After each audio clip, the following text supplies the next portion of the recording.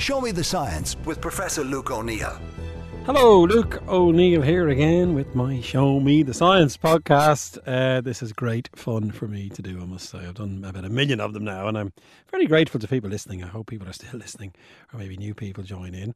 And I'm always grateful to get feedback. So anybody who wants to send me any messages, please do, because I love talking about any topic in science, really, that interests me and might interest you. One of my big favourite things of all time is music. And I've covered this a couple of times in various ways, but there's a new study about music, and I felt I must share it with you because I'm always giving you the latest science about things. And we love music, don't we? It really is very important as a thing. In fact, music makes us stand out as a species. Clearly, humans have a great love of making and listening to music. Other animals do as well, of course. You'll often hear dogs howling and stuff like that, you know. But us humans, it really makes us really sort of interesting as a species, and it's something that we especially like. If you like, one thing that defines us in some ways is love of music. They say music and humour, those two things really mark us out as being different to other species.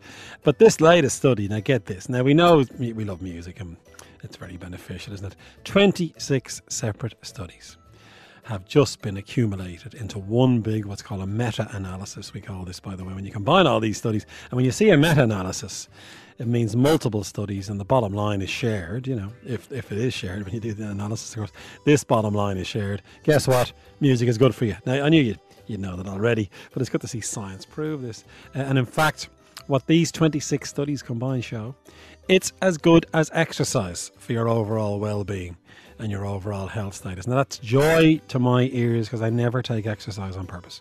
I walk everywhere very fast, but I never go running or go to the dreaded gym. Nothing wrong with gyms, of course, and maybe you're listening to this podcast. I'm one of those cross trainers, who knows? But certainly the good news is if you like music, you don't need to exercise, kind of. It's as good as exercise. And these were amazing studies, actually. There were 7 of the 26 was music therapy studies, because obviously music is played to help people in various ways therapeutically in different contexts. Those 7 studies were in the mix. 10 studies involved listening to music and then measuring various aspects of well-being. 8 studies involved people who sing. And there was 1 study on the benefit of gospel music. Isn't that great? Imagine that. Just studying that on its own.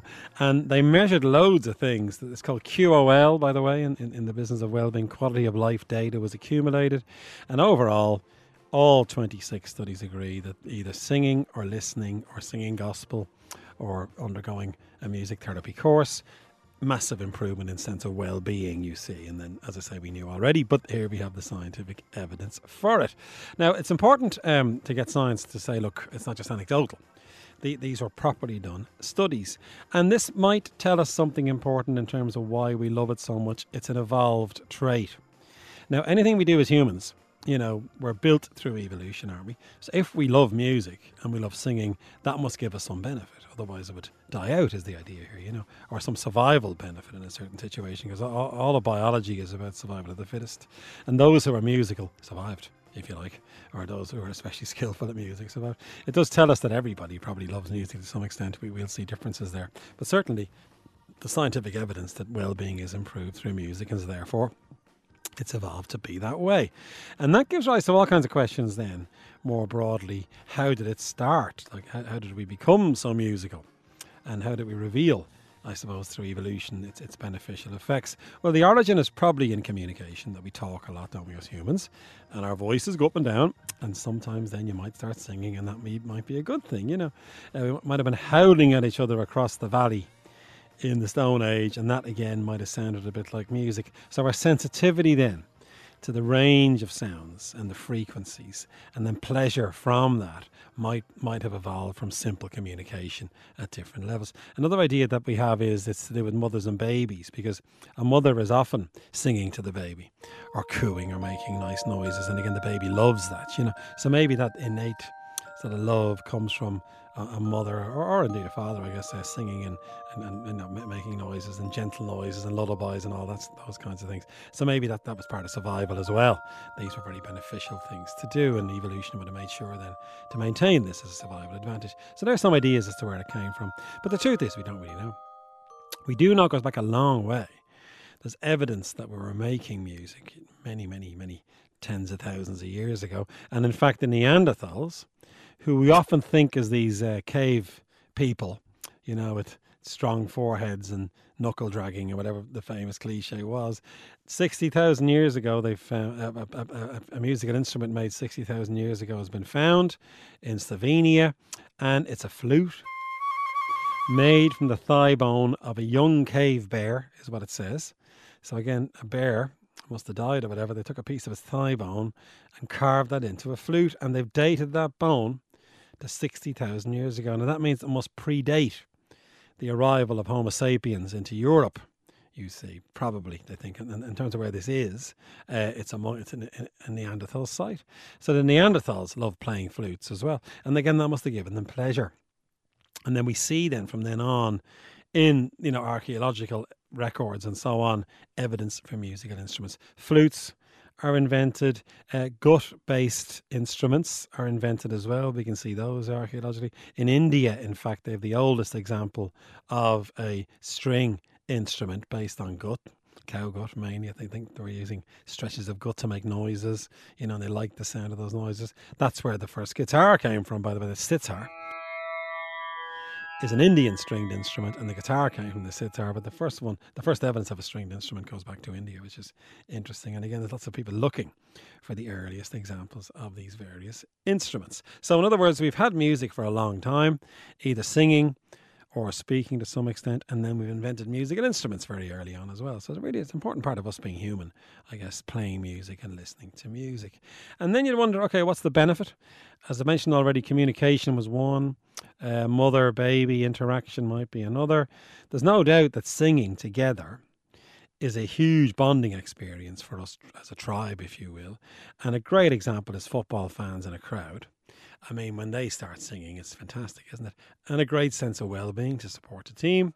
But equally, everybody feels a bit better with a rousing chorus of the fields of Athenry, whatever it is. So that it seems to be a bonding thing. So I'm in this tribe, and I will sing with my fellow tribespeople.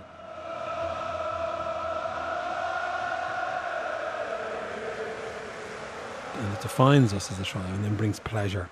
And so we keep doing it. That's one big reason we think this communal activity of singing might be a big part of it.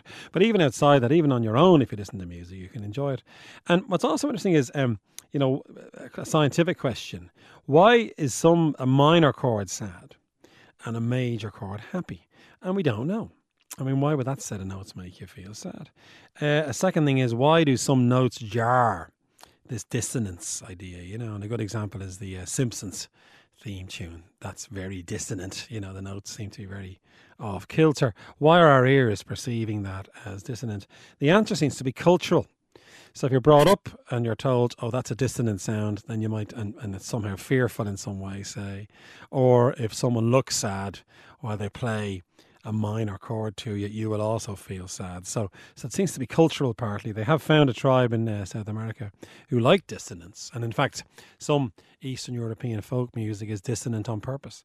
And that seems to bring pleasure. So it's a funny one, isn't it? It seems to be cultural as to what defines these things. At any event, any kind of musical sounds are actually very enjoyable, whatever way you look at it. And the other thing to say is choirs, as I said, football fans, as I mentioned, in stadium and so on, choirs are hugely beneficial. And if you want to help your brain, especially if you're a bit older, if you're over 50, over 60, join a choir. Because the evidence that this is beneficial is quite remarkable. There are tens and hundreds of studies of the beneficial effects of people being in choirs. Now, why would that be? Well, first of all, it's a social activity, and socialising is very important for our mental health and then our physical health because of the brain-body connection. So first of all, the social thing is really part of being in a choir. The second reason is you lose yourself in the music, and getting lost is a tremendous thing because you achieve this thing called flow. You can get flow, of course, from sport or from reading a book or whatever it might be. But if you're in a choir and you're singing full pelt together and you're concentrating on the music, that's tremendous because you're flowing, you're not worrying about you're paying your bills anymore. And that gives you relief from all these stresses and strains in your day-to-day life, and that's very beneficial.